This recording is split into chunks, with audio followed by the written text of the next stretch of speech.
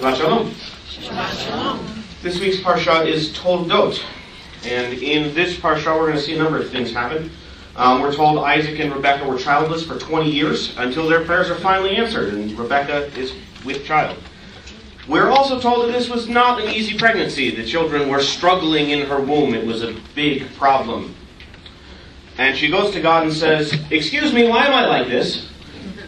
And God responds, "It's because there's two nations inside of you, and they're already in conflict. They are struggling, and they're going to come out.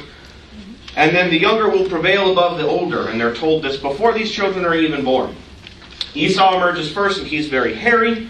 And Jacob comes out second, clutching Esau's heel. And as it turns out, Esau will grow up to be a great hunter. And Jacob will grow up to be a man who likes tents. He stays inside, and there's much rabbinic teaching about how Jacob was the much greater man because he stayed inside the tent studying Torah all day, rather than being outside hunting.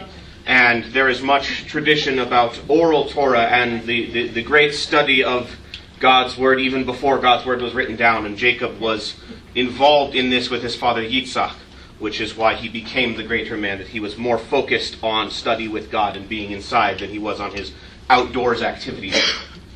And it comes to pass that there's a day that Esau is out in the field and he's very hungry and he's convinced he's going to die. He's so hungry, he's going to starve to death. My wife may be familiar with this joke. He's so hungry, he's going to starve to death. And he says, "You have to feed me. I'm going to die if you don't feed me something." And Jacob, who is a clever man who stays inside, says, "Okay, sell me your birthright and I'll make you some stew." And Esau's response is, "What do I need a birthright for anyway if I'm going to die? I don't need a birthright if I'm going to starve to death right now. Just give me the stew, take my birthright." And Jacob makes him swear that this is an oath he's going to keep. And so Esau sells his birthright to his younger brother in exchange for some soup. Which we would say is maybe not a very smart exchange. Why would you trade out the birthright from your father for a bowl of soup? This seems sort of silly. But one thing to think about, especially given that later in this Parsha, when it's brought up that Jacob yet again does something a little bit deceptive and ends up stealing his father's blessing from his older brother. Esau's outraged the second time. When he finds out that his blessings are stolen from him, he's very upset, and he cries to his father, "Are there no blessings left? Give me some blessings. Surely there's at least one for me." So why would he be so careless the first time and so upset the second time? One of the commentaries on this is people tend to be very possessive over things we think we deserve, things we think are ours. If I don't think I need something, I'm willing to just give it up. If it's not mine to begin with, why would I be possessive over it? If it already has nothing to do with me, I'll trade it for anything. It doesn't matter. But if I think it's mine and someone tries to take it from me, then I'm going to grasp onto it. So it's important to remember that everything we have isn't ours to begin with anyway. It's already God's. Everything is already something that was a gift from God. It's not ours to begin with. So being possessive over something we think is taken has already been a misstep. After the blessings, we are told about Isaac being... Isaac presents Rebekah as his sister in the land of Gerar because he's afraid that someone will say, "Oh, I'm jealous of this man's wife and I want to take her from him." And so he's afraid of being killed over the matter of his wife. So he pretends that she's his sister. And this leads to some confusion and conflict with the people in the land there. Isaac becomes blessed with innumerous wealth. After moving to this land, he has great harvests, he has massive flocks, he is bestowed with great wealth. And the people there say, "You have become more powerful than we are. Get out of our town, you're making us look bad."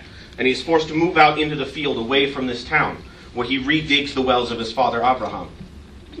And while that happens, there is strife with the Philistines, who don't want the wells there. They don't want this stuff in their place, so they keep filling in his wells and he has to redig them. And there's a series of wells that he names that will be places we'll remember later. We're told that Esau marries two Hittite women. Isaac gets old and blind, and he expresses his desire to bless his older son. And we have this story about the deception where Jacob pretends to be his older brother, steals the blessings from his older brother, and then Esau cries out, "Surely there must be some blessings for me." And there's a bit of a lesson there too, because it turns out there is. Even if we think there's no blessings left, And Isaac says that, I'm sorry, I gave all the blessings up already. Your brother took them all. Well, it turns out he comes up with at least one blessing left. There's always at least some blessing to find. After which, the blessings are given. And when Isaac predicts many things that will come forth from Jacob and Esau, that there will be great nations from each of them, but each with a different purpose. And after this, Jacob leaves for Haran, because he's afraid that Esau is going to hurt him. He has stolen the blessing, and he is afraid that Esau, his older brother, who is mad at the blessing being stolen, is going to chase after him and kill him, and his mother reinforces this fear. Go and flee to the land of Haran so that he can calm down a little bit, and I will call you back when he is calm. Go spend time with my brother Laban. And then we're told Esau takes yet a third wife, Malacheth, the daughter of Ishmael, and that is where our parsha this week ends. I will read just the first part of the first Aliyah, the first 5 verses, which will be in Genesis 25 at 19 if you want to follow along.